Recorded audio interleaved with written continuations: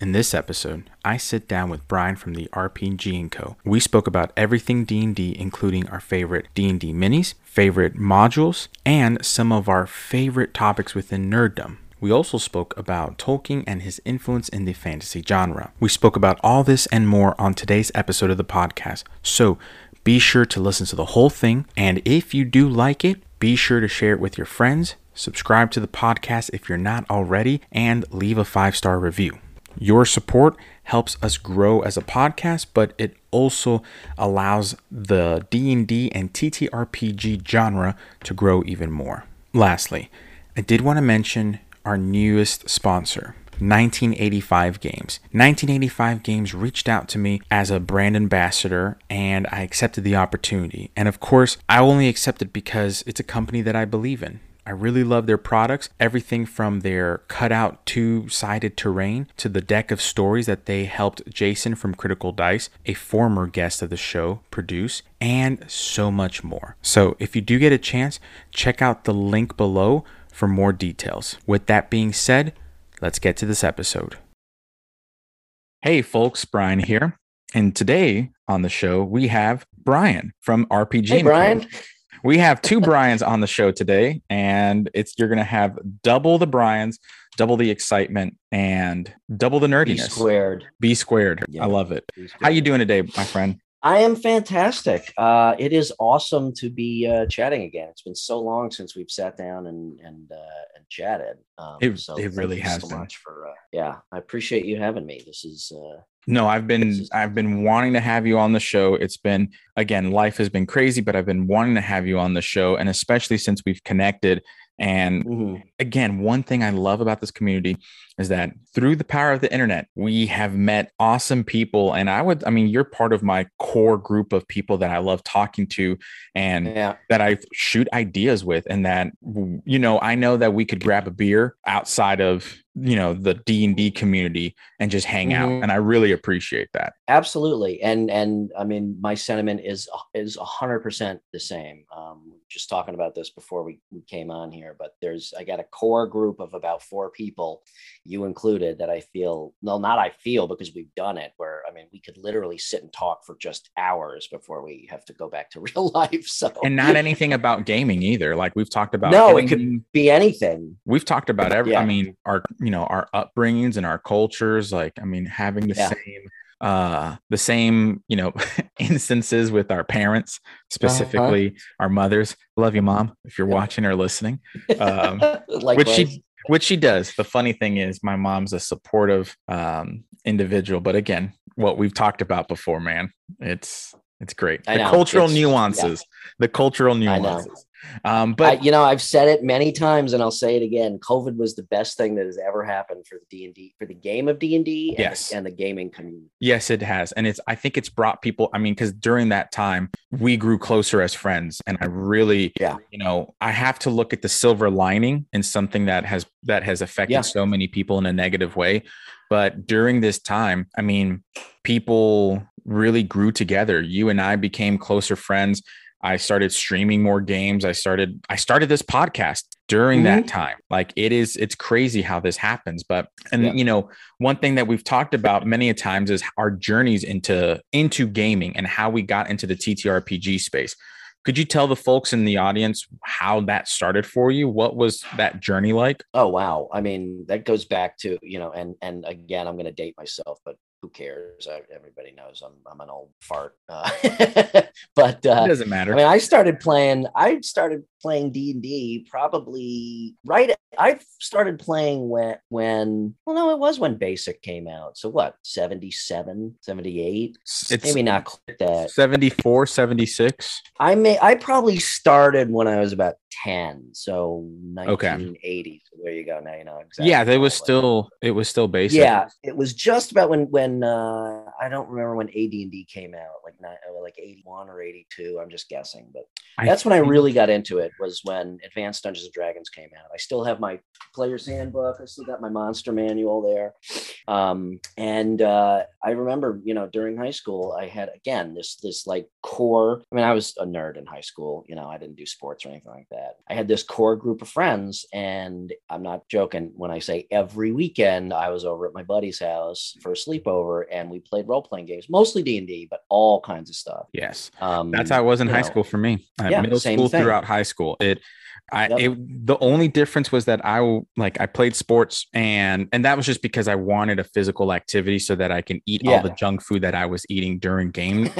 So I was like, oh, let's kill two birds with one stone. You know what I mean? The Doritos and the Dr. Pepper. Yeah, exactly. Yeah. Well, it was not Dr. Pepper, because in the South there was cheer wine, and it's like cheer wine is like a North Carolina, really.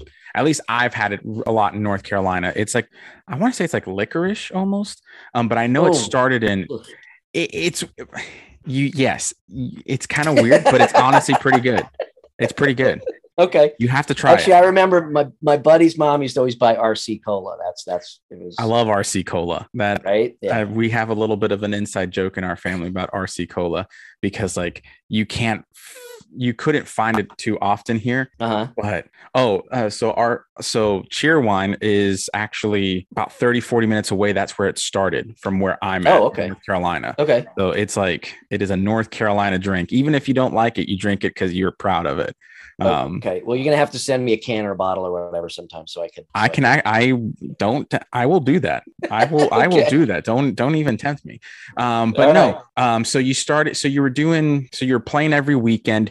Were you building your own world, or were you playing modules? What were you doing? So when we were kids, it was rare that I was the DM. Okay. One of us was usually the DM. There was another one who did it, but I did, regardless, I did spend a lot of time building worlds, or rather building narratives. Rather than building out a whole world, it was more of this grand narrative, which is kind of what I still do, even if it's a one shot. I still, and I've learned this over the years in my business in advertising, is I always have a very high level big picture, so that, and I bring this to when I do brand work too.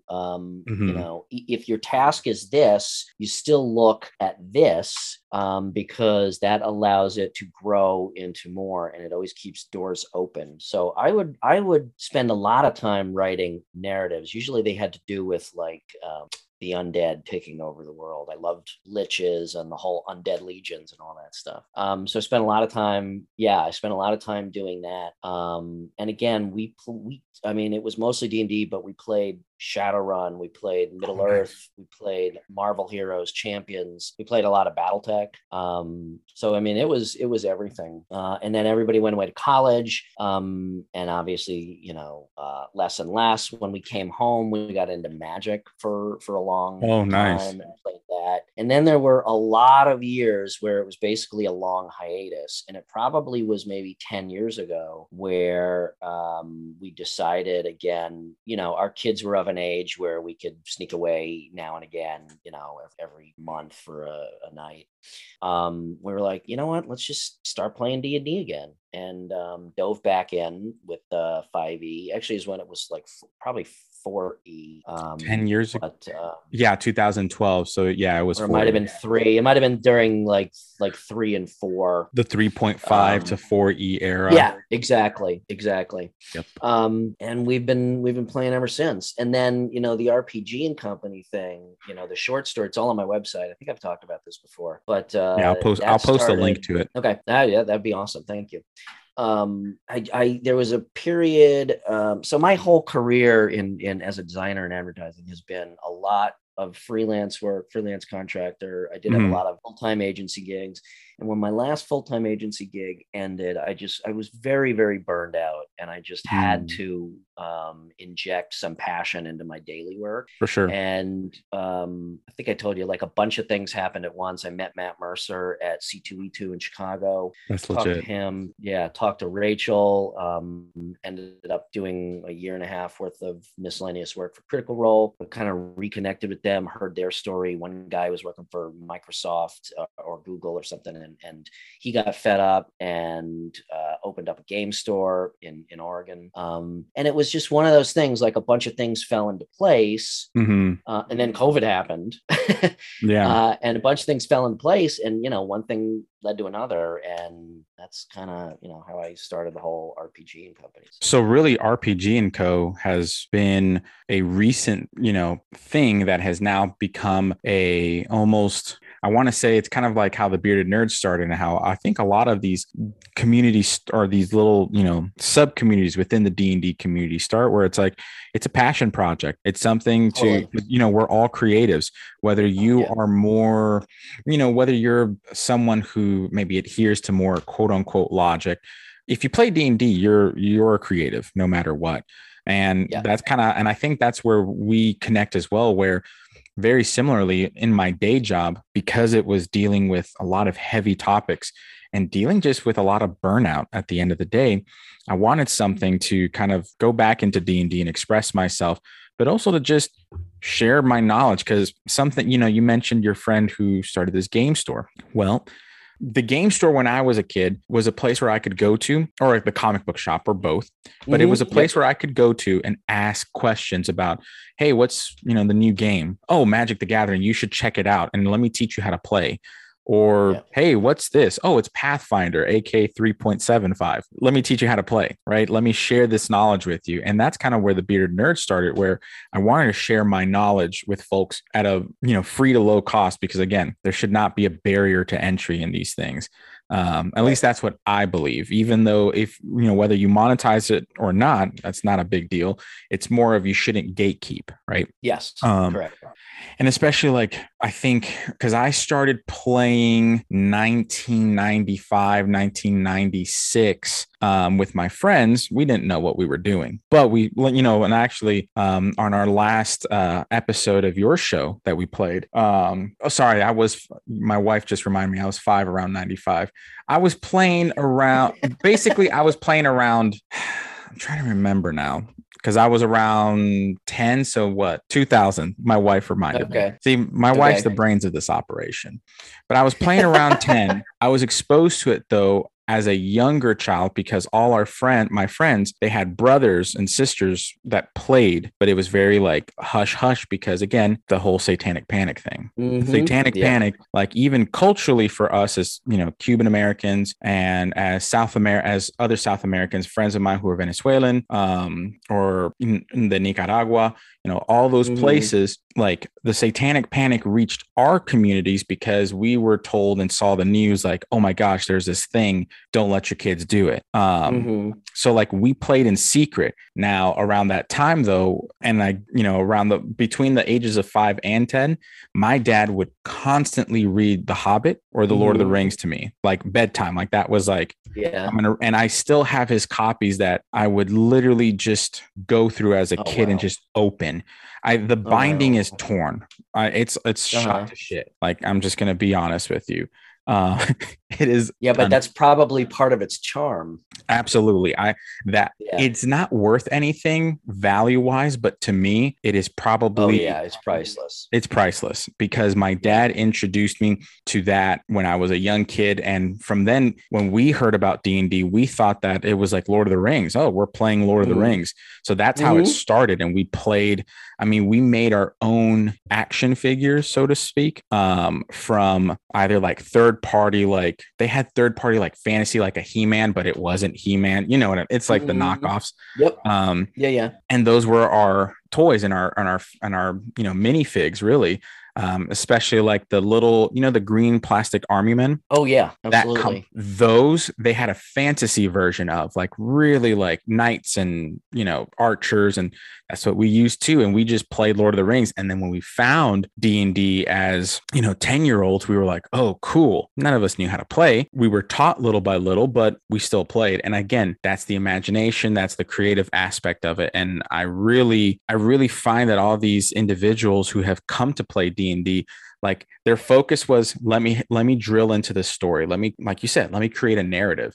Let me create something versus, oh, let me build an army of X amount of points and let's just go to town. Yeah. I don't know. That's just my opinion. What do you think about that? What do you think that a lot of people who started playing D&D, was it for the story aspect, or was it them fighting as the hero, like basically being their own video game but in a tabletop setting? I think so. When so we're talking about two. I don't want to say two different generations because it wasn't that far apart, but two different periods in time, and two different periods of where the game was at that time. I actually think that it was a bit of both.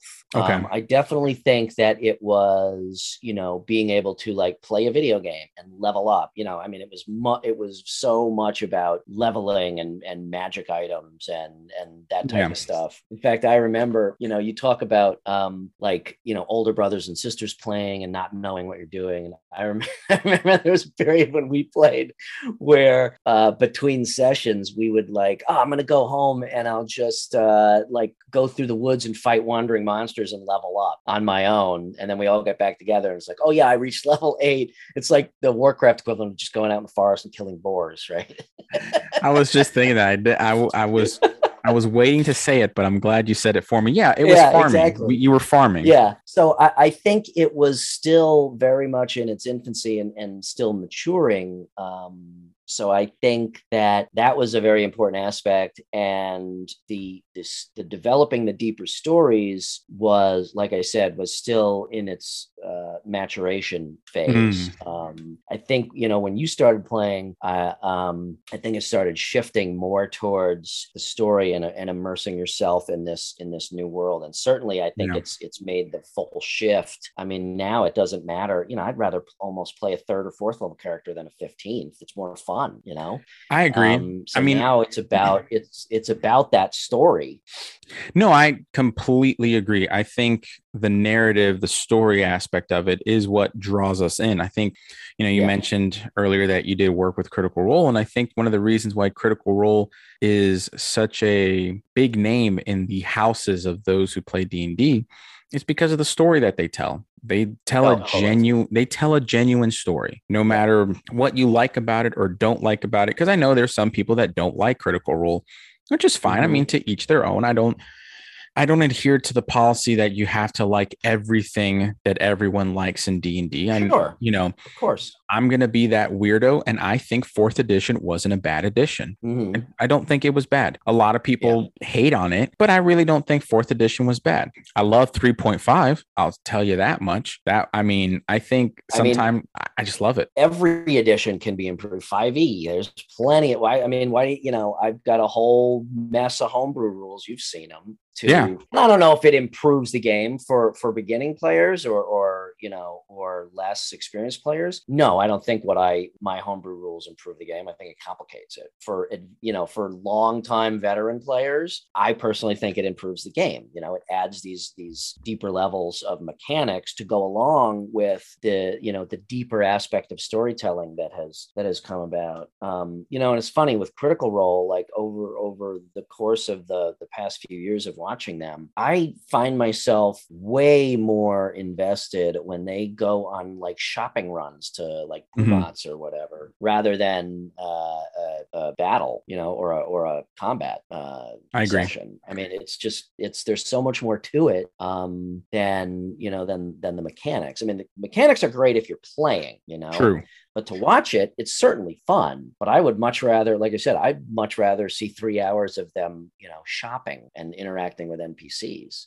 I'd agree. I'd agree because when it comes to combat, I think there are other systems that would allow you to have a more enjoyable combat scenario. And not just talking RPGs, I'm talking tabletop war games. Yes. You want combat? Let me see. If you want combat, you can pick up a starter set of Hero Clicks by WizKids and you can just play. It's a very inexpensive game.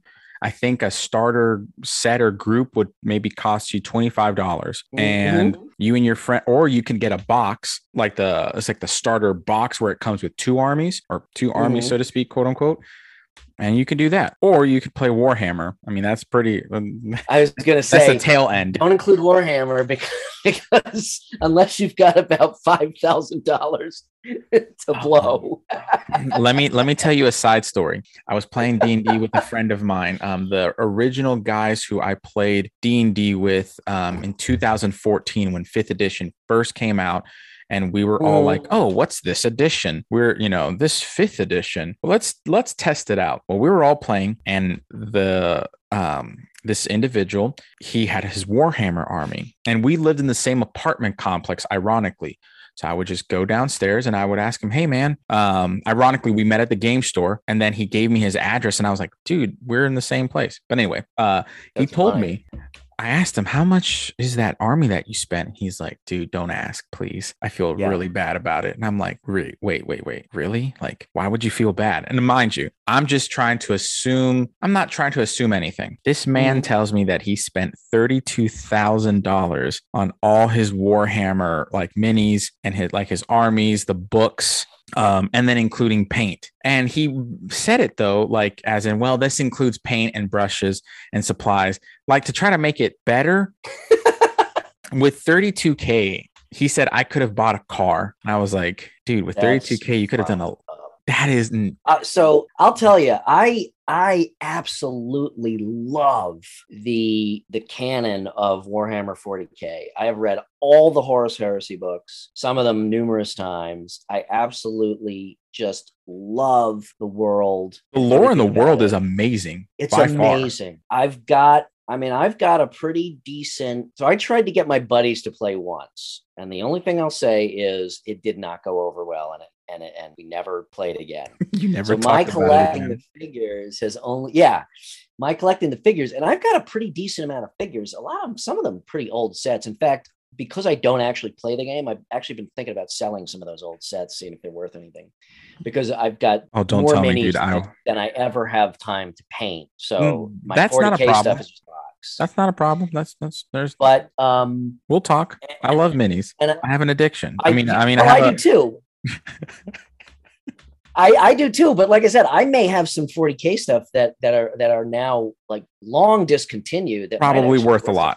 I don't know, but and I think so. I'm going to go off a little bit here, but go for it. I'll keep it short. I think that Games Workshop's figures are by far the absolute highest quality, best sculpted, most amazing figures anywhere in the game world. Agree. The cost of these fucking things is astronomical. They were expensive when I was a kid, and now it's just like they should be ashamed of themselves for charging what they do. And the game has become so fixated now. Like I know when you play, like whatever your mini is, that's what the stats are. Or if this is your stat block, you have to have a matching mini. There is no, like when the few times that I set up armies, I'm like, oh, these are close enough. It's, a squad of Eldar, but this is actually their equipment. That's like the biggest no-no in the 40K world. I just think that, and I use their paints. Their paints are fantastic, but man, I have such a problem with what they charge for their shit. It's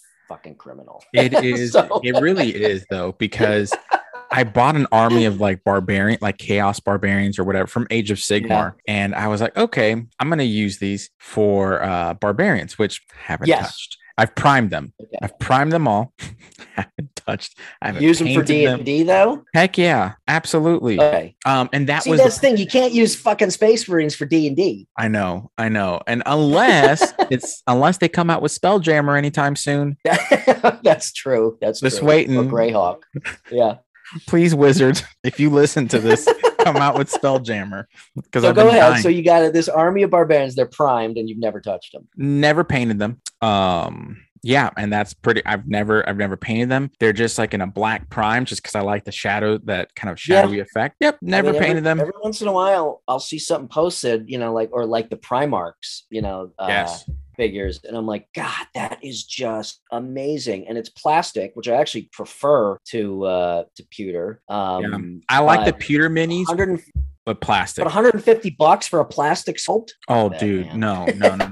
That can. I'm looking at that, and as a new dad, I'm like, that can buy me so many diapers. Like, I'm not even like I'm not. I know I can't.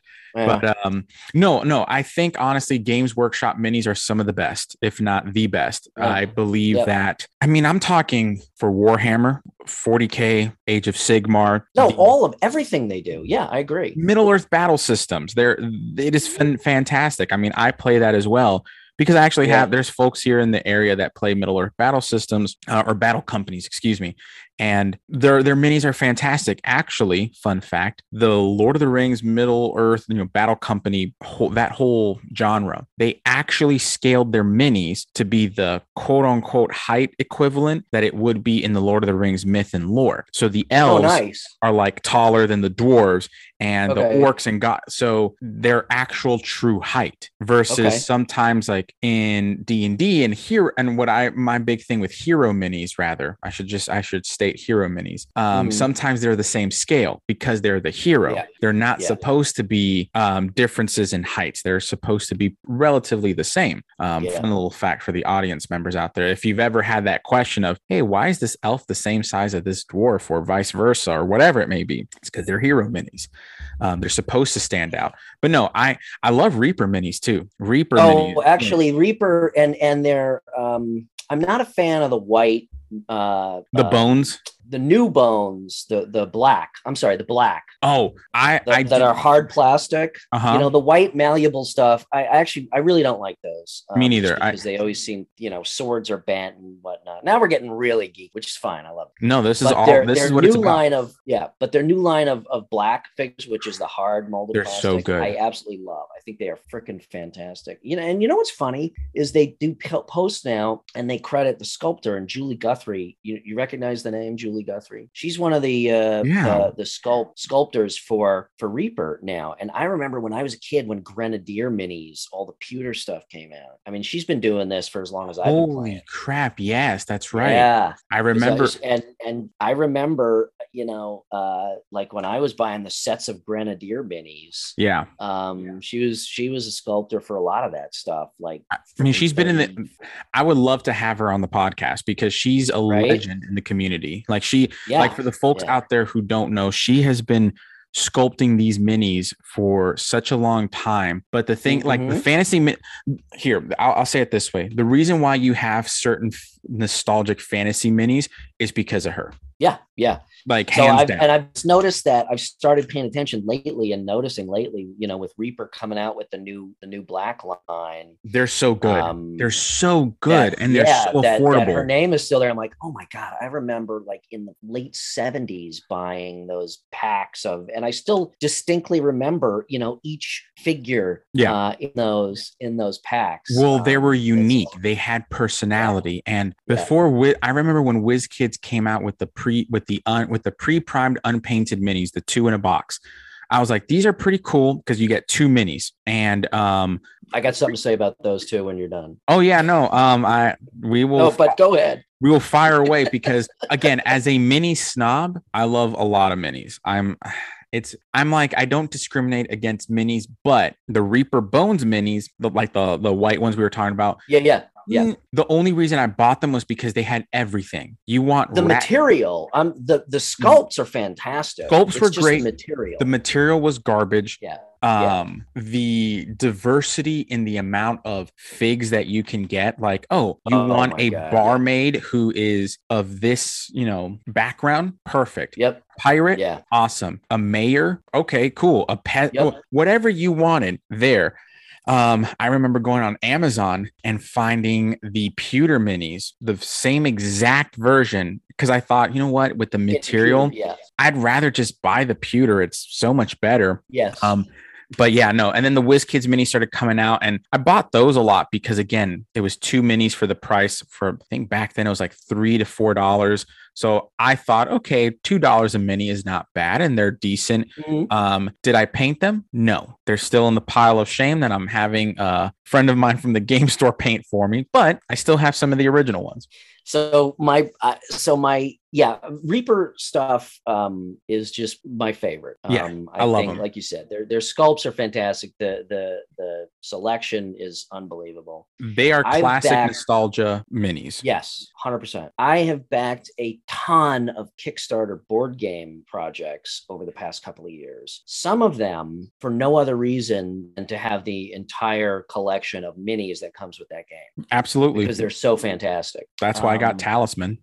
What? The board game Talisman. It's a great. Yeah. That's one of the reasons why I bought it. I got Solomon Kane from Mythic Games because the minis are just freaking fantastic. However, and this is an aside, but they're 32 millimeter as opposed to 28. And like you said, I'm like, oh my God.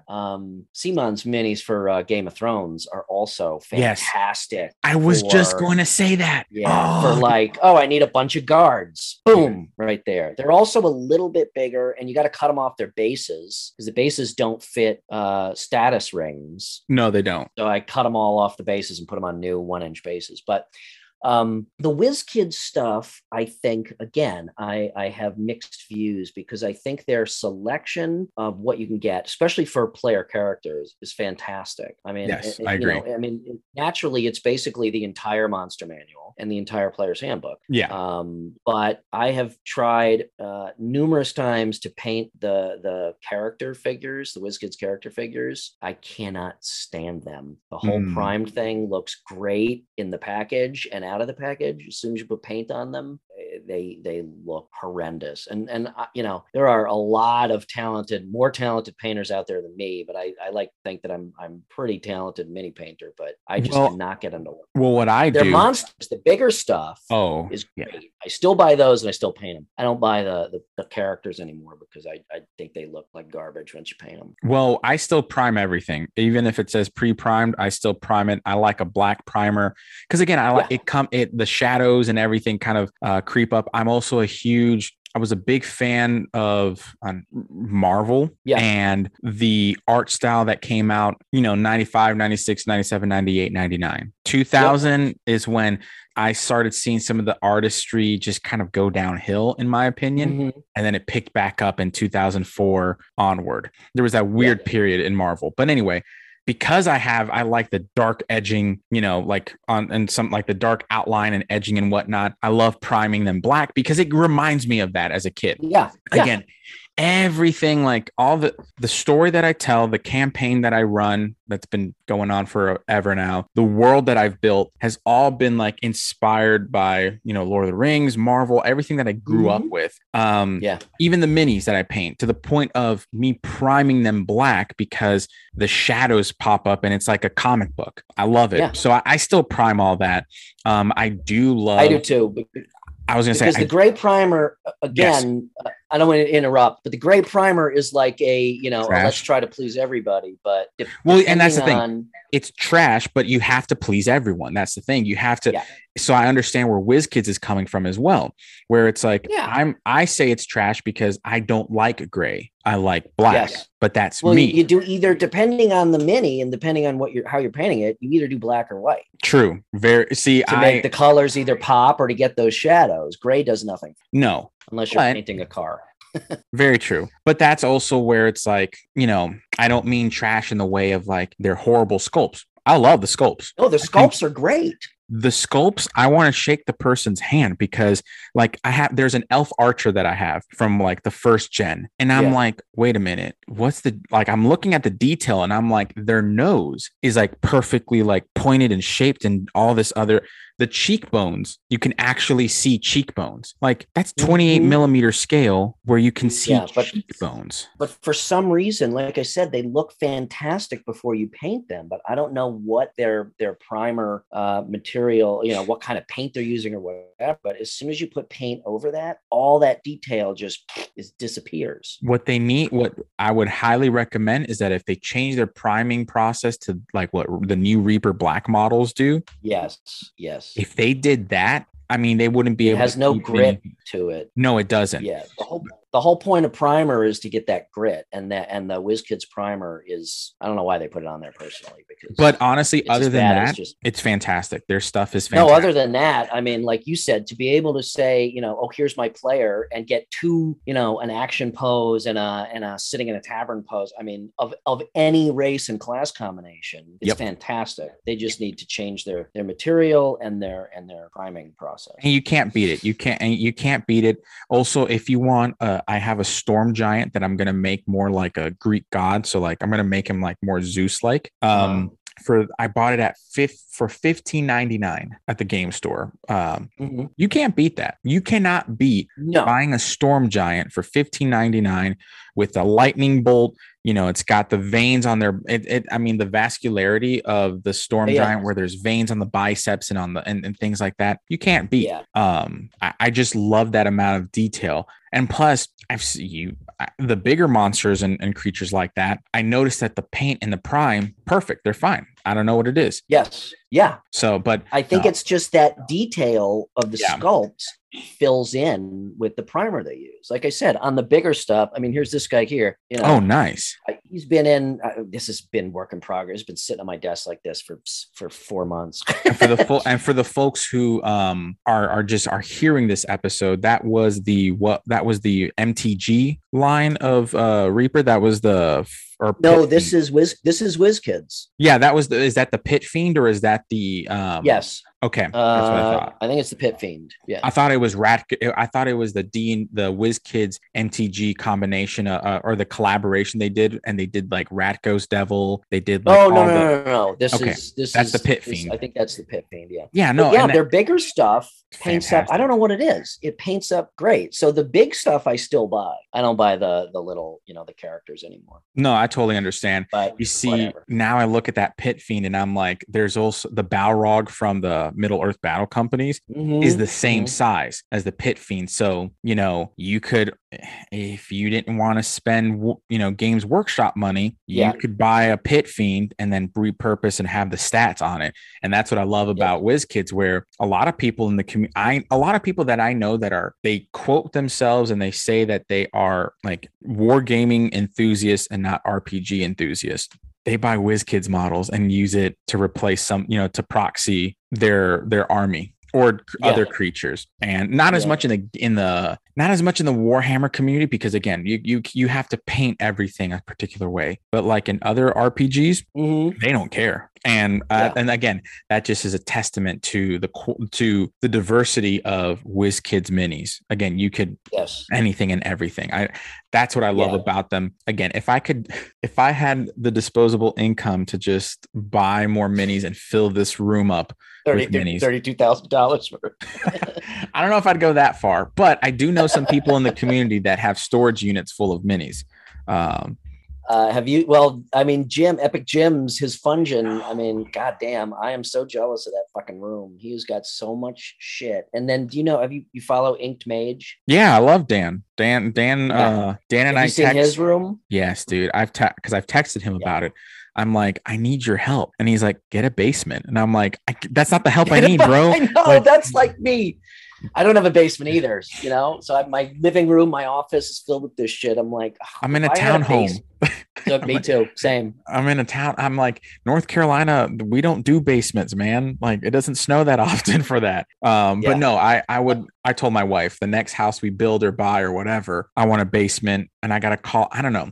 Maybe the audience members can help me with that name later down the future to call that, because the Fungin's taken. So obviously you can't. I know, that's fantastic. Yeah. That was epic. Yeah. No, and I love Epic Jim. He's an amazing guy. He was he's going to be on the podcast soon. We tried recording, but tech issues was in the beginning of all the COVID stuff where tech servers were being blown up essentially with like so much data. I mean, everything was crashing, and that's when we recorded it. So I got to get him back on. But anyway, with all that being said, we went down a deep rabbit hole. I know, but it's minis, man. I can't. I know. I'm such a geek for minis. Really do you follow D&D minis daily? Yes. Yeah. Okay. I'm just making sure because that's that's like my mini fix. I'm like, we need to, so speaking of that, so Lawfully Chaotic, Adam Scott and I from the D&D club. I'm sure a lot of people are familiar with Adam Scott.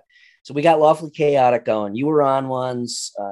Gentleman Game Master. Malcolm was on ones. Yeah, Gentleman Game Master I see his terrain and his minis, just since we're on that topic. His lighting. He does he's always said, how cinema has influenced him. And you can totally tell because his setups with the lighting and everything they're just amazing. But he makes cinematic productions. So Adam, so I'm doing Lawfully Chaotic now. It is an RPG company. Cool. And there was, just so people know, there was no kind of falling out between Adam and I at all. Nothing of the sort. It was, we both sat down and he's so busy with D&D club stuff that we were just decided that I will take the reins of that. We still collaborate on a lot of stuff, but there was no kind of falling out or anything. Okay. Just to make that clear. But that said, I have been trying to figure out what Lawfully Chaotic looks like with just me, because one of the reasons I thought it was so good is because he makes it so easy to talk about things. He's great at soliciting information in the form of questions and whatnot. I'm able to be as we'll call it what you will. I'm able to be the way I am on camera because I play off of him. Understood. I have to decide if just me, yammering on the camera alone is worth people watching. Well, you could always just have I remember I started this podcast and it was just me. And I was like, I can talk and I love talking, but it's a lot more, it's I don't know. I find it more interesting and I find it way more entertaining just for myself, even to sit down with someone and have a conversation. Oh my God, 100%, which is why I haven't done another Lawfully Chaotic show, in 2 months since Adam and I made that decision. So what I was getting at is I want to have you on, I want to have Malcolm on. I'm already down. I'm down. I will schedule that. I think that would be a good way for me to kind of re-kick it off, is all of us on at the same time. Oh, it's going to have to be like a 12-hour show because we're never going to shut up.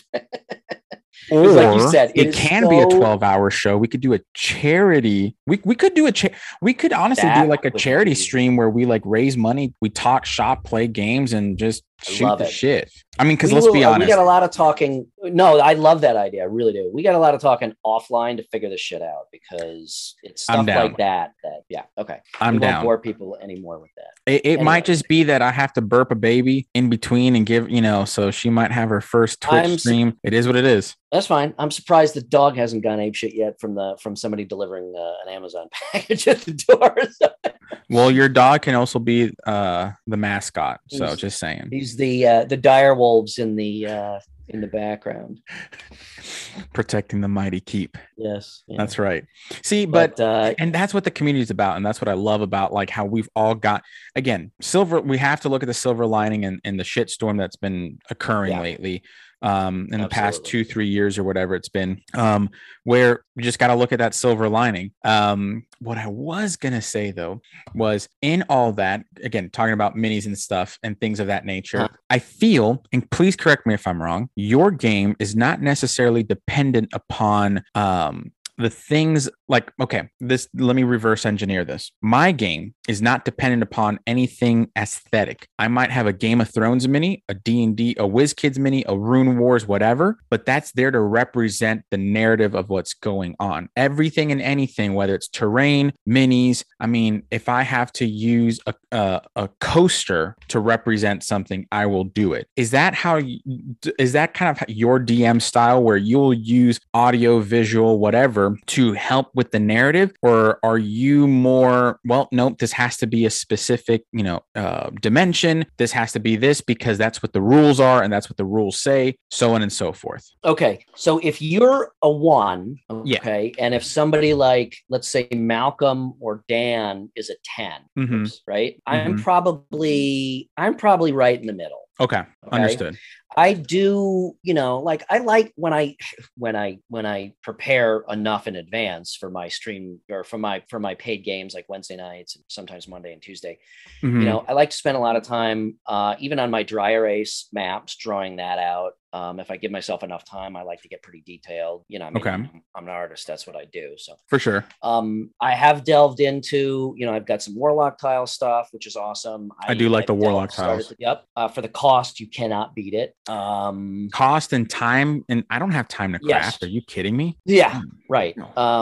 I've delved into Dwarven Forge, which a little bit cost prohibitive, but even more fantastic of a product. I mean, magnets rather than having to snap stuff together is just fucking brilliant. Whose ever idea that was, I don't know if that was Stephen Picorni's idea or whatever, but to be able to just put stuff together with magnets is unbelievable. So Dwarven Forge stuff, I'm a huge fan of. And Adam and I had a show whose main topic was talking about 3D terrain and has it reached a point where it is detracting from the game or the storytelling. So it's interesting that you bring that up again. I do like to be I like to be, and my opinion has started to change. I was more against it than I am now. I'm for it. I'm actually for 3D terrain. Now I do feel Adam made a statement during that discussion that there is a point at what point does it start to feel more like a war game than D&D?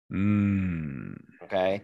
And we don't need to get into that. I was actually going to say, could you please get into it? Because I think, you see, this is what the podcast is about. It's talking about all this. I think where we're at right now is a good balance. I think we have Warlock tiles, which again, great ease of entry.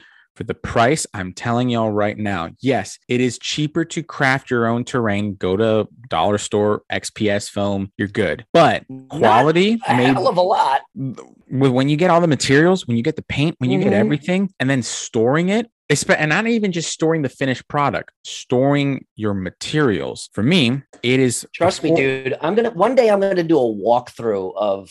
I'm surprised that my wife hasn't divorced me yet because I have got shit everywhere.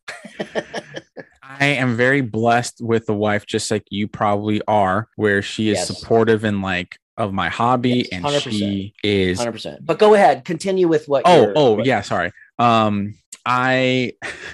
I think Warlock tiles are great. The snap, I don't even snap them on. I just place them together, and I say, if you move it, you buy the next slice of you buy the next pizza, something like that. I love that. That was a piece of advice that Charles, aka Aloha Dungeon Crawl, told me. He said, "Dude, if someone just messes it up, they got to buy the pizza next time." I freaking love that idea. I'm going to house rule that. Absolutely. So I'm crediting Charles for that, but right. Well, I'm going to credit you and him by way of you. I appreciate it. But no, Warlock tiles are great. Dwarven Forge. I had Stefan on the podcast, and the beautiful thing he said, he was like, "Listen, man, I'm glad that people are doing modular terrain. We were the first ones. There's that kind of flag in, on top of the hill, and there's a reason why they're number one, because their designs are fantastic." Now, I know Weta Workshop. Yes. There's a guy from Weta Workshop who is designing modular terrain to sell. Wow. There's a Kickstarter on it. I didn't know. I will send you a link after this show, because holy shit, it is fantastic. Is that the magnetics? Is that also magnetic stuff? Yes, it is. I think I've seen it. He had Adam he's the scientist. He does experiments. He did Mythbusters. Adam Savage. Thank you. Adam Savage. It's magnetic edges, magnets around the edges. It's two-sided, right? Yep. I have seen it. And my first reaction was, holy shit. Yeah. It's something that if the reason I work my job right now, it's not only to pay for the bills and support my family, but whatever's left over, buy stuff like that. That's how I think, at least, because it's great. But I digress. I think 3D, whether you 3D print, whether you buy, whatever, I think the 3D terrain allows you to visually see the situation and see everything. Because again, we are visual learners. We're also audio.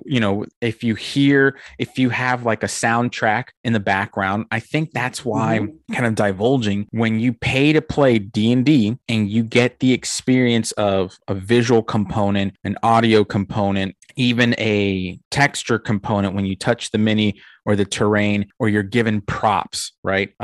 That's another thing I'm trying to work on, is actually I have a quill and everything to write certain things to have that aesthetic.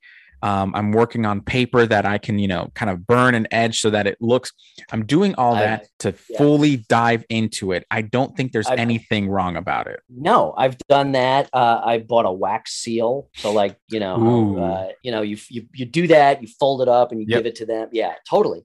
But to go back to your question, my view has changed a little bit, because when I first had that conversation, mostly I was down on Dwarven Forge for the cost. Okay. And I don't necessarily think that they overcharge for it. Obviously, I don't know what it costs to produce that shit. Well, I'm pretty sure it's made in America, and it's for the most part it's hand sculpted, and then they mass produce it. But I think, and I know magnets, rare earth magnets are not cheap, but I don't necessarily think that in and of itself it is overpriced. My problem was that to have the beauty to me of modular terrain is to have basic sets of stuff where you could create like, I need a tavern, or I need a cavern, or whatnot. And what a lot of people I think have done or felt like they needed to do is to have a terrain set up for every single encounter of a specific adventure. Yes. And that's where it gets to be thousands of dollars worth of terrain. Okay. I agree. And I think that, we're speaking the same language, because I don't. So when I buy stuff, I buy very basic pieces and sets that I can reuse as much as possible. Now I am currently writing a homebrew campaign, and it's pretty lofty. It's pretty all encompassing. I don't have time to build an entire world, so I'm building it on top of Forgotten Realms. Okay. But I'm kind of changing the history a little bit to fit in. It's a very ancient history, so it kind of predates the Forgotten Realms history. So that's how I'm weaving it in. Okay. It uses the general world, it uses the map. For something like that, since it's my homebrew, I may start buying, okay, here is encounter 1, here's encounter 2, because that's my homebrew campaign. And I'm running 2 groups through it, and I'm kind of writing it as I go. I'm using them as test groups. Okay. To write it as I go. And I'm actually, and as you're saying this, I'm looking at some of the things because I think you and I are on the same page. First off, you don't have to have a built set for every encounter. No. You would go insane if you had the shopping encounter. I'm not gonna do that for a published module or a published, adventure. I'm not gonna spend that kind of money. Hell no. No. So I guess that's kind of where I was knocking it a little bit. It was like people look at Matt Mercer and and it's like, they've got studio budget. So if he needs $2,000 of terrain, boom, he's got $2,000 of terrain. You know what I mean? For sure. But in seeing what people have done with it and how cinematic they could make it, and again, I'll throw Malcolm out there because he combines it with lighting and music tracks, because he's so immersed in the cinematic world. Malcolm is at a whole another level of DMing. Yeah, I do think that the terrain is a really awesome thing. Hell, if we had this shit when I was a kid, not that we would have been able to afford any of it, but oh my God, we would have, our heads would have just exploded. Well, that's where the market comes in, right? The market saw nothing an opportunity. Like that when we were. But anyway, to answer your original question, I think I fall in the middle. I do like to use terrain when I can, when I have it. I have crafted some stuff. I'm crafting a little bit more and more when I find the time, but I don't, I proxy the shit out of things, Sure. I don't have to have the exact right mini as long as it's a cool mini. I throw unpainted shit out there all the time. Yeah. I have a pile of shame, so it's not gonna. Yeah. So you're in the middle. A really, really long-winded answer of, I think I fall in the middle for my games. So probably skewing eventually towards the 10 range of the. I hear you.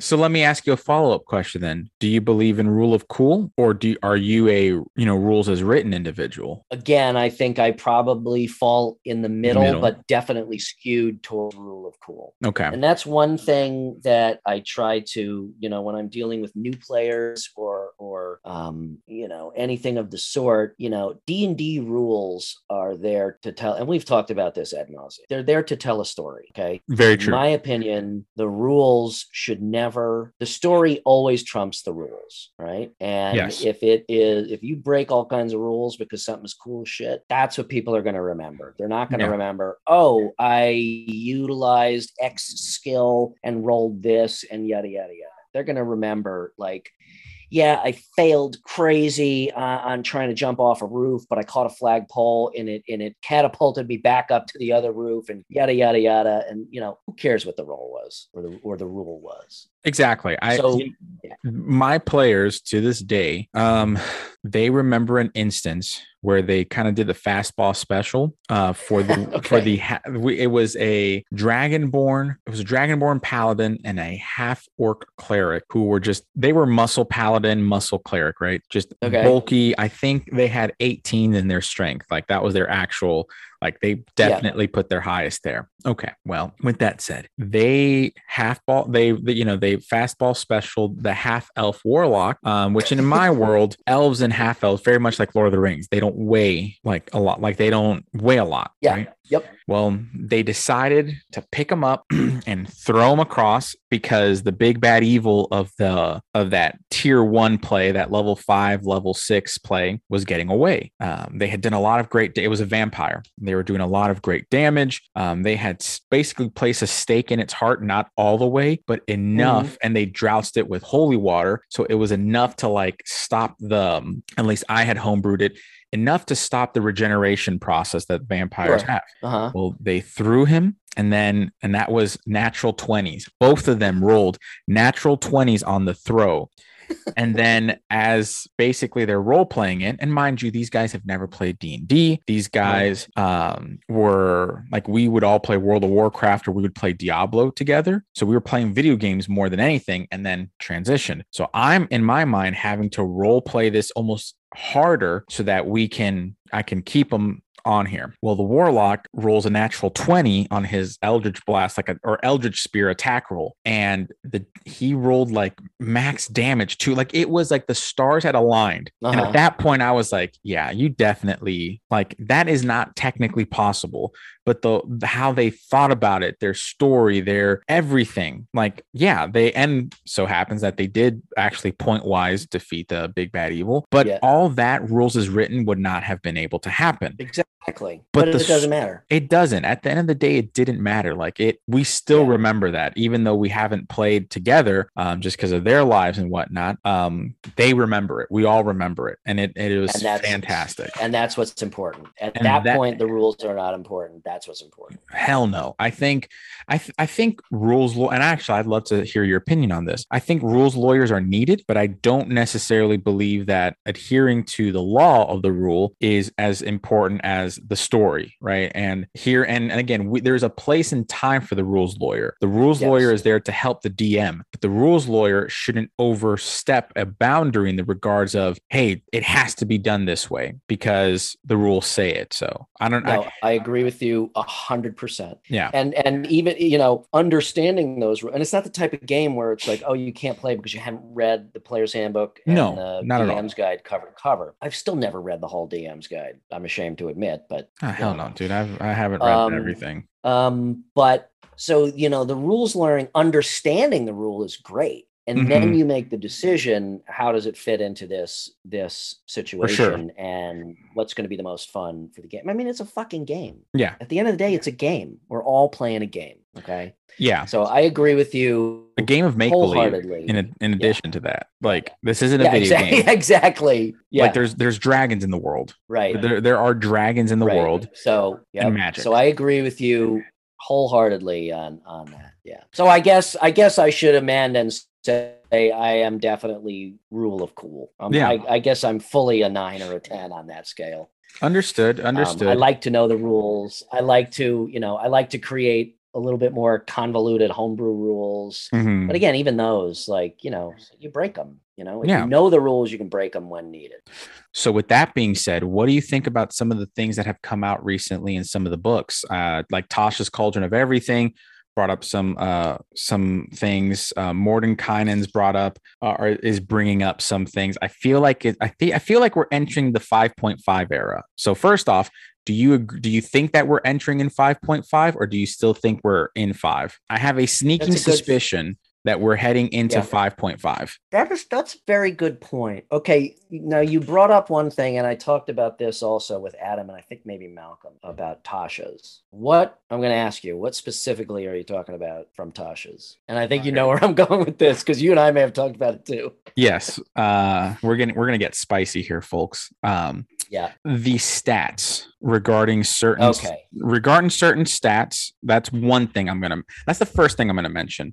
Certain stats. I don't necessarily disagree, but I also think that so actually I have a couple of things I'm going to talk about with Tasha's, if you don't mind. Have at it. Number one, I like the fact that they reiterated that specific rule, or that the DM has the final choice and say on certain things, because it goes back to the rule of cool. Everything that is written and said, if it doesn't adhere to your story, trash it, homebrew it, do whatever you want. That's what I got the feeling that WizKid said. Don't quote me on that. That I commend them for specific. Not that it has to be called out, but the fact that they did, I like that. I agree. The second thing, I think now they have, like, you can do +2 to a stat and a +1 to somewhere else, or whatever the stat thing is. I don't know how well that would work mechanically, because, okay, for example, if humans still get +1 to everything, right? And then I just don't know how fair it is from a mechanic, like from a balancing perspective. That's just me. I take huge issue with that rule. Okay, explain if you don't mind. Let me just say that the newest rule. What's the newest book? Monsters in the Multiverse or something like that? Yeah, Mordenkainen's. I'm definitely gonna get it. Just saying.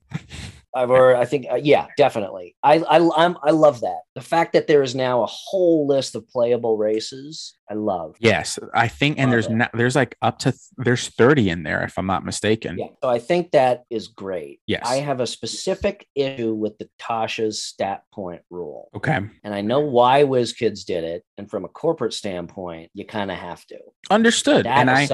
That aside, I have a huge issue with diluting those stereotypes. Okay. And I'm going to get, and so far nobody's given me shit about this, but no, I mean, and remember this, my audience has been small, and some people may think like I'm starting to sound like a dick, but I'm going to say it anyway. I think that the way, without getting too deep into this, because this is again a whole episode, and I would love to have like you and me and Malcolm and Jim and more people talk about it in a forum. But the negative stereotypes in game, and I won't go into them specifically, for sure, there are different ways to handle those. And I think Matt Mercer does a great job in the fact that in his world, it's not like, oh, you see an orc, he's a bandit and he's going to kill you.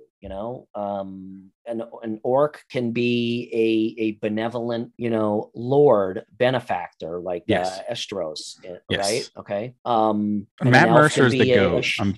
I'm sorry, he's the goat, because he has the, as we would say, he has the cojones to actually do what a group of DMs have been doing for a while, and showcase it without any fear. If you're an orc, that does not mean you're evil. If you are a goblin, it does not mean you're evil. Right. You could also be an elf who's a piece of shit, right? Absolutely. So I think that my opinion is that by making that rule, you dilute the lore of the game, you dilute the idea of the culture of those characters, and a lot of the same thing is going on in the real world. Yeah. There is a point at which everyone should be treated equally. That goes without saying. Okay? For sure. But people are different. And Yeah, of course. There's beauty in the difference. When you try to equalize past a certain point, what you're doing is you're doing a disservice to those cultures, because you're not celebrating those cultures, you're not teaching other people about those cultures, and you're trying to make everybody homogenous, which is just as destructive as the other end of things. Absolutely. And as someone no, go for it. And in the game, I see it as the same thing. Not to mention the fact that, again, it's a fucking game. Okay. Yeah. It is a fucking game. It's even fantasy. My daughter in the background's talking. My daughter in the background's talking, and she's agreeing with you, man. I know it. Even a 3-month-old agrees with this. There you go. I have reached the new generation. And then from a very practical, mechanical standpoint, it's bullshit, because even from a character standpoint, now, first of all, if you're a min-maxer, there's no reason you wouldn't be a mountain dwarf for anything.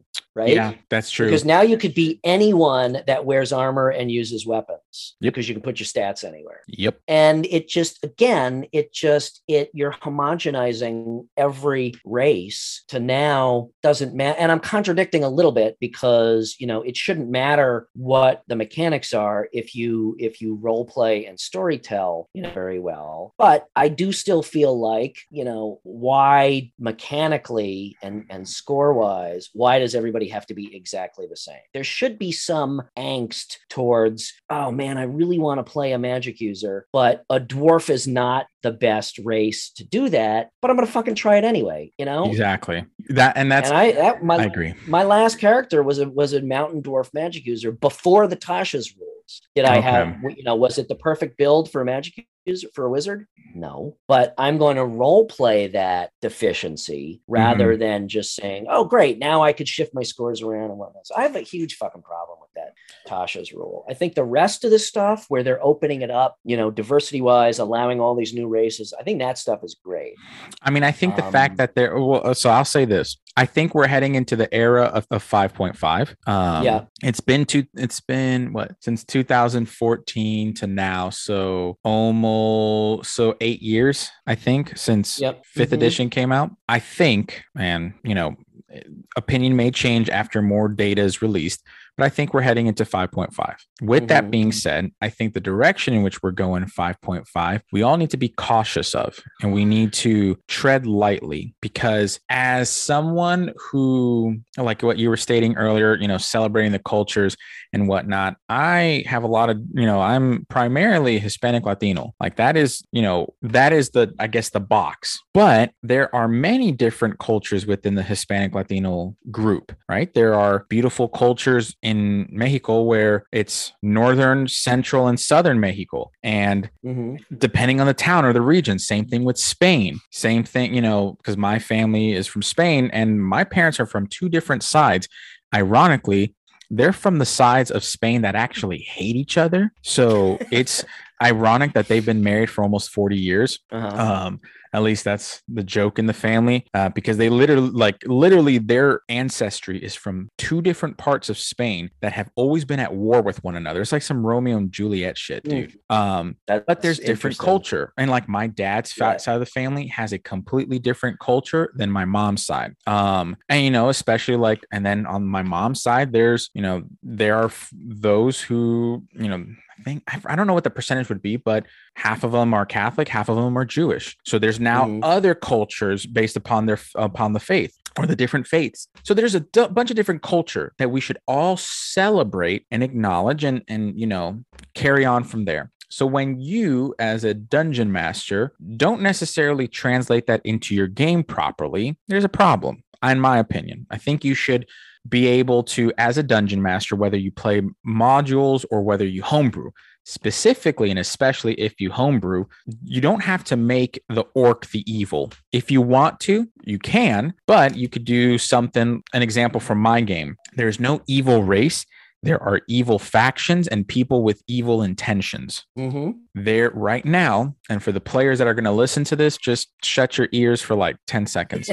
But there's a particular high elf that is like in the background manipulating a lot of things to the point Mm-hmm. where they're like a war hawk. You know what I mean? Like they're like causing Yes. things on purpose. And they're a high elf. They're supposed to be seen as this noble creature and this noble person. And the background with that is they had suffered so much through war that now for them it's like, I'm going to benefit from the thousands of years that I was in war and, you know, a POW and all these other things. I'm going to, you know, it's more of the psychological evil factions again, just different things that occur. My world, orcs, you know, just like everyone in the world through evolution, and as a as a historian, I draw from that. We all had a tribe. Then the tribe became a village. Then the village became a town, and then the town became a city, and so on and so forth. The orcs in my world are like the best fighters. Like they are like hands down the best fighters.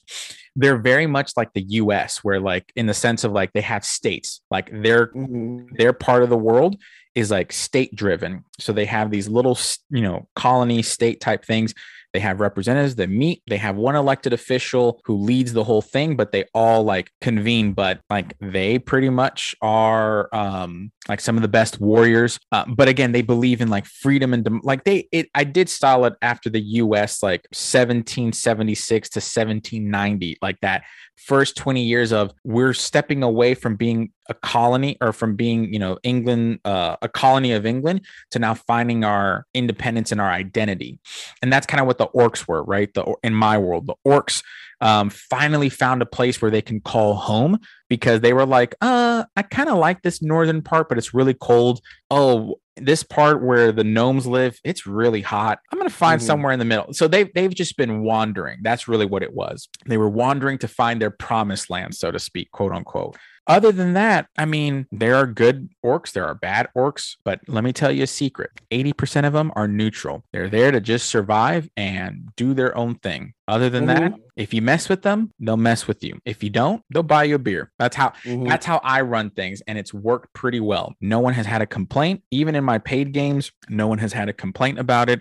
Everyone's been really relaxed about it. I mean, my favorite NPC is an orc wizard. They Mm-hmm. came from nobility and they were trained all their life to fight and to be like a knight, and then essentially to inherit the dukedom. But this individual wants to just read and learn about magic. So like secretly, he studies magic. So like he fights at night and then studies magic, or fights during the day, studies magic at night. So like kind of like the, you know, after work, like working on a Yeah. magic degree type thing. Night And school. yeah, night school, exactly. That's one of my favorite PCs that one of my players came up with, and then I converted into an NPC when they had to retire from the game. So Mm-hmm. I don't know. I don't see what the big deal is with people. It's a game. Why do you have to limit yourself to certain constraints when it's just a game? Yeah, and I agree, and it's not a comfortable conversation to have because It's yeah, not, there are correlations made between, you know, like it's said that there are correlations made between orcs and the African American community, and obviously that stuff has to be dealt with. You can't just sweep it under the rug. for sure. I just think that it falls upon DMs and players to treat it with care and with respect. I agree. And I, like I said, I think some of the rules that are coming out are really great about supporting that, like all the new playable races. For I sure. think some of them, and again, I understand why they did it as a corporation. But you know, stuff like, you know, like the mechanics, the stat rule, that particular rule, I have a big problem with. Well, with what you were saying about orcs and the correlation or what they're trying to pin, or folks are trying to, you know, talk about this. And I think, yeah, we have to have the conversation. I believe, though, the rumor came, and I'm calling it a rumor because as a historian, I was classically trained that you needed primary sources and secondary. Primary sources Mm-hmm. being from the time period from the individual, like a personal Right. journal, and then secondary sources, either witnesses of the first or people who, you know, wrote about that. Yes. So The rumor is that they said that Tolkien associated all this. And I'm removing my biasness because I can also, as an adult and as a historian, I can remove my biasness. But historically speaking, not only did his son talk about this, C.S. Lewis spoke about this, and a lot of his colleagues at Oxford, I believe it was Oxford where he taught. I think so. When the Second World War started, he was approached by individuals from Nazi Germany to join his side and teach propaganda. And he laughed at their face because he said, and I'm paraphrasing this part, but he said that your intelligence officers must be horrible because you would have known that I'm a 5th generation gypsy. And he called them out in their face and basically told them to, piss off. Because again, Tolkien was a 5th generation gypsy living in England. And he had a lot of pride in, that's one of the reasons why he wrote Lord of the Rings, was because he understood that the English, the Woads, their history was erased during the Saxon and Scandinavian, Norwegian, Viking invasion. History was wiped out. So that's why he created Lord of the Rings. He was also influenced a lot by by his personal faith and things of that matter. In the regards of the Lord of the Rings, was like the classic good versus evil battle. Like, it was like the demons versus the celestial. So let's just call it like that. But he was very adamant about that, where, again, when segregation was a thing, he was one of the guys who was a very snippy individual against people who were, just like the story of Betty White, where on her show, I forget the singer that she had, but she like booked him more time, that kind of like, I'm going to stick it to you this way. He apparently would do that in Oxford as well. When people would say something about a particular student of, color or whatever it may be, or a particular background, minority, ethnicity, fill in the blank, he would actually have that student lecture and give the lecture because he knew that, in the sense, not only for spite, I don't think it was spite, but more to prove a point of, hey, anyone can do this. So your fallacies are just ridiculous. But again, there's a lot of, because there's also the fact, and I think you and I can share this too, because we've had this conversation. So I think you and I can share this part where we've talked about the dwarves, the elves, the men, hobbits, well, we know halflings, but hobbits, all those, were portrayed as quote unquote good. When in his world, it was quite literally, he talks about how there were all these races before the age of man, humans took over. Like this was supposed to be like the history of England and of the world before this modern time. So it's like all these different races were about. He talks, and not once, and again, Christopher Tolkien confirmed this too. Did he say that there weren't people of color in his world? He didn't say it. On the contrary, he said, yeah, that's, and again, the man was so brilliant to say, yeah, from an evolutionary perspective, why wouldn't there be different pigmentations to their color based upon where they lived? Because fun fact, and I'm going really geeky in here, man. So I apologize to the loving audience. this, and I know how much of a history buff you are, and a history scholar. So I'm in student loan debt for history. Listening to you. Yeah.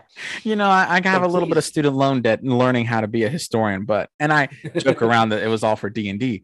But there were actually several more dwarven kingdoms in the Lord of the Rings, one of them being in the desert. So they actually have more like features from an evolutionary perspective from that area.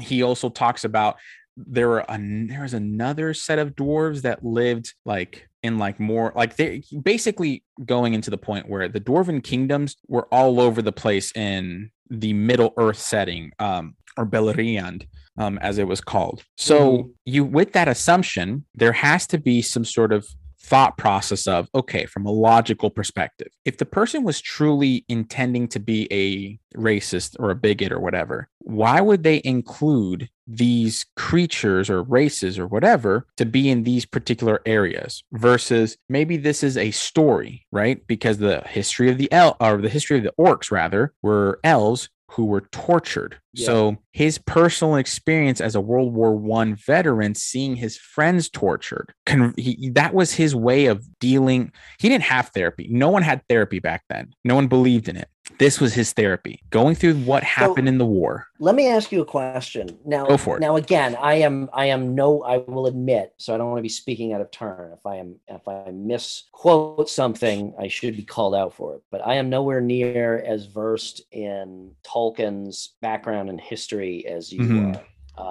My understanding is what you've said, is that he was not a racist individual, and quite the opposite. I did a little bit of research, being Jewish, that is obviously always it's like, oh, like, what kind of person was this? I'm invested in his creation. What kind of person was this? For sure. It's like kind of an aside, but the Cthulhu mythos, which I absolutely love, right? Dude, but H.P. Lovecraft was a racist, bigoted son of a bitch, anti-Semitic, he really was.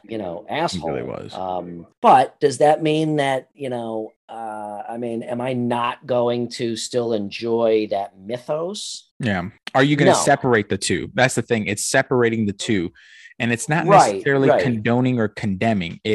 And I'm glad you brought up Lovecraft, because and I don't think his mythos has the same correlation. And I don't know, maybe it does. Maybe I haven't read into it enough, or read into the history of and what his thoughts were on that. But getting back to Tolkien, and this is more of a question with the orcs, okay, and the correlations that the orcs have to the African American community in a negative light. Do you feel that is something that was done intentionally, or even if he didn't do it maliciously, did he model them on that culture? Okay, or is that something over the years, given our history, our modern history, since the time, from segregation up until, since slavery through segregation through now, and I don't think we've made much fucking progress at all, given where we are today. Yeah. Do you think that has been placed upon that story by external factors, and that's what it's become, and that's why we are sensitive to it? And again, I'm not saying that we should overlook that for sure correlation, for sure, but I feel that, again, it can be dealt with differently, rather than just saying that, we'll take orcs out of the game or whatever. Because in my mind, and here again, this is kind of a question, you are more versed in the history than I am, but in my mind, again, it's a fantasy story. And yes, he was modeling it on, certain aspects of the real world, but you have to have a villain. I mean, at what point does it become like, black pudding has rights too? It's like, where do you stop? What is your villain? Yeah. Rock falling from the sky? Yeah, that's true. So my question is, was that a villain that he truly felt could be a persona, a humanoid personified villain, or were these undertones? Okay, so I'm going to answer it this way, because I'm going to kind of reverse engineer it.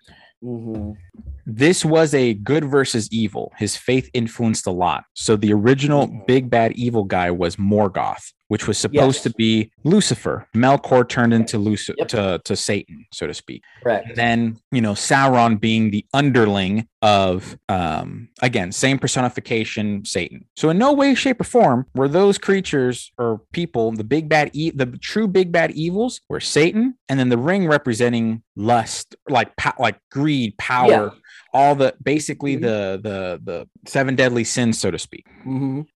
The orcs in their origination were elves who were tortured. So he was taking what he learned and what he saw in the war, in World War I, and bringing it.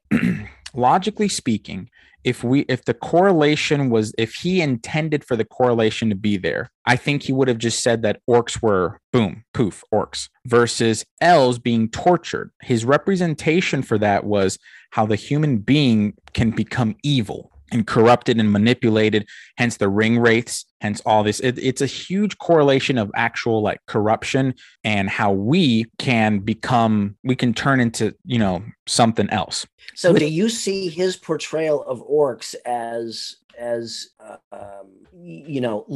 let's just say less intelligent and burlier and these, is that to serve the function of a monster to battle, I think so. or I were don't, there undertones towards the African American? I don't think there were undertones from the work, from what I've been studying and what the notes that I've read, his personal notes, mind you. Again, I would rather stick with the primary sources. And if folks can, and again, folks in the audience, if you can provide primary sources, and this is not a challenge, it's more for education. Just want to, if there are primary sources that specifically state this is my inspiration for this, like we all primary sources are handwritten from the individual or from the people around him that could witness and say, oh yeah, this guy was this. I would love to, because then I will redact my statement and go from there. I would rather pursue the truth than anything else. I think he intended it to be, that's just the monster, not any type of racial undertones.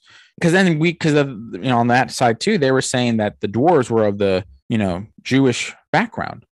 And again, I just think that for him, short, big noses and jewelers. Yeah. Now, and again, I don't know. He has not written anything regarding orcs or dwarves or anything of that nature. Because then, like, who would the humans be? Like, who, the elves may have some sort of English, but if you read that's in the Lord of the Rings. If you read the Silmarillion, they kill everyone. Like, the elves are like bloody, like, but again, that's humankind. Yeah. On the contrary, I think he's exuberating different personalities of humans, how we can be emotional, how we can be stoic, how we can be all these different things. And again, what I would like to do as time permits is start diving into more of his personal, if I can find his personal notes, if I can find, via the internet, obviously I can't physically, but I think that would be a big thing. But the main thing I would like to tell the audience, because we kind of dove deep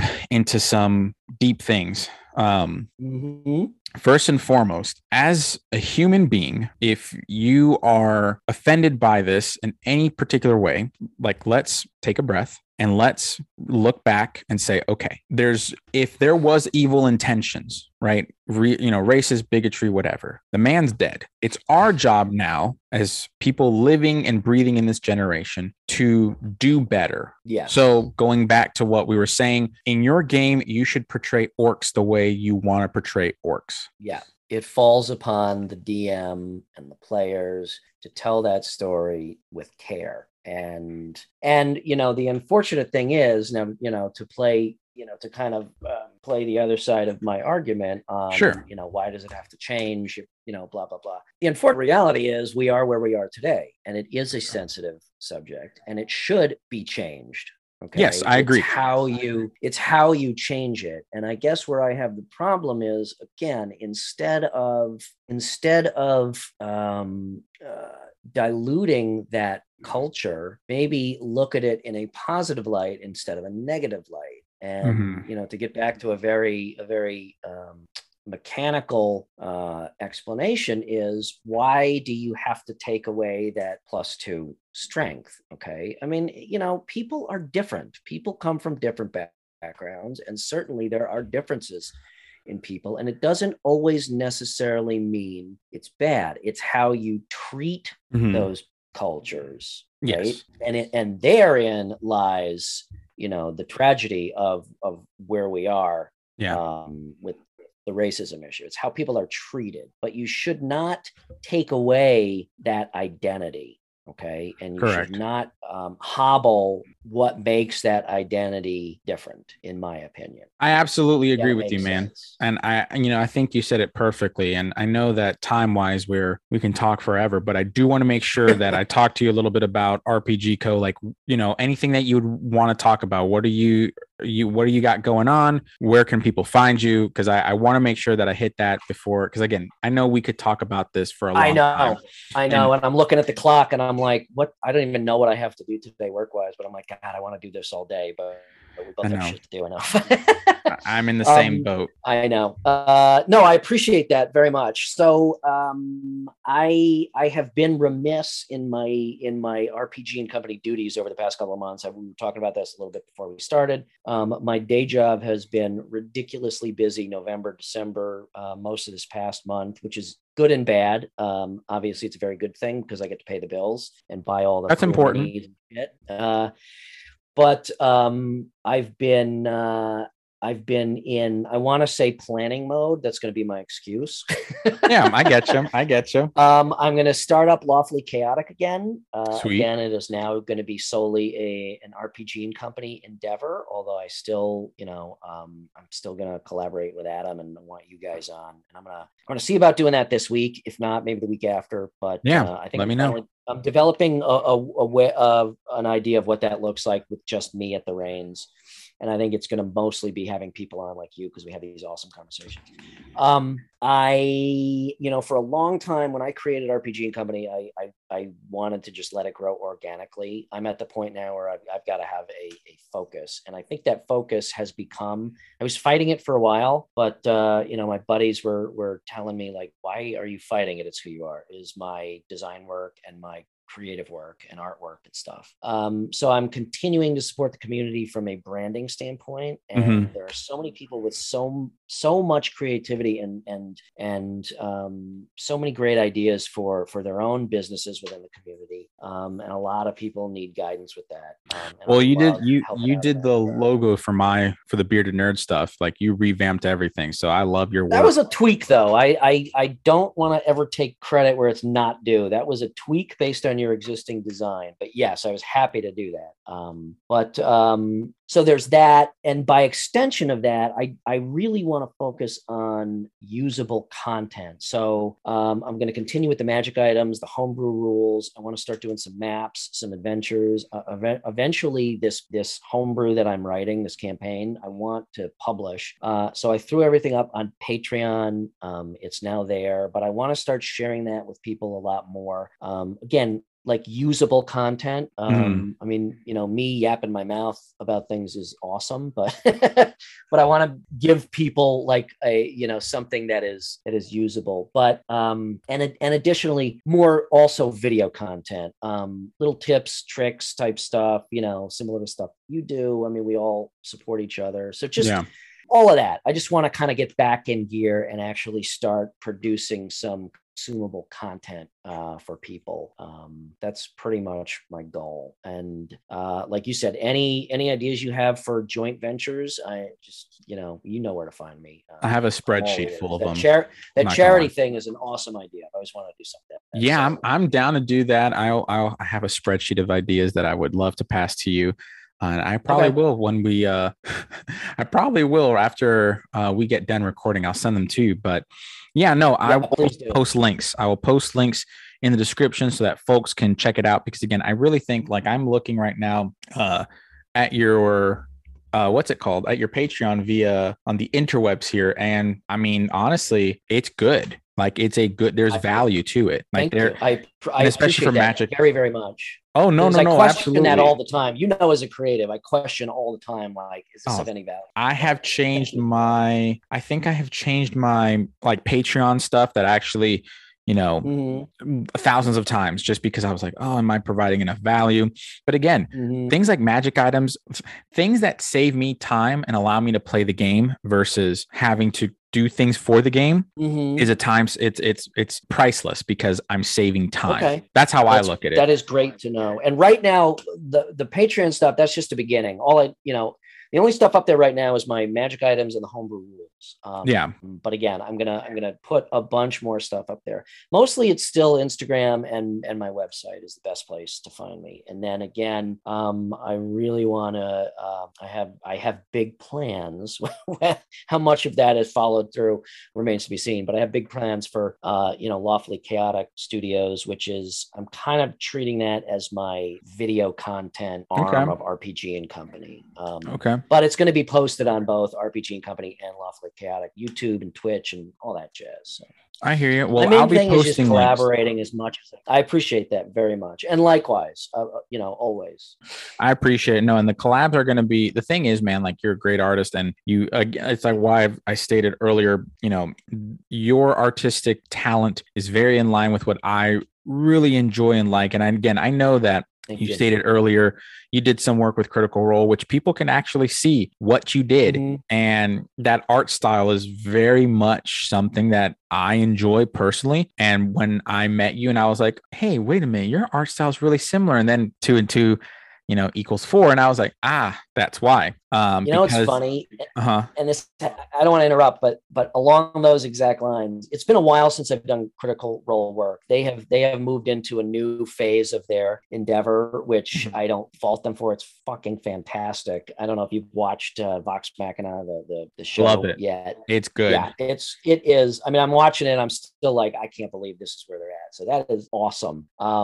So I haven't done work for them in quite a while. The Scanlan shirt was the last thing I did, which I did like a year ago, but they just put it up like within the past couple of months.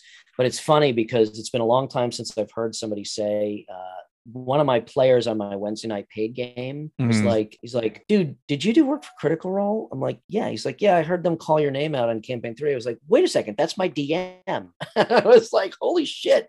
That's the first time I've heard that in like over a year. They called you out in campaign. Like I remember here. I remember because I didn't. So I kind of binge Critical Role. So like I kind of waited for a couple of episodes to go in. Yeah, I heard your name in the episode. I was like, dude, I know that guy. Like, I know it's still.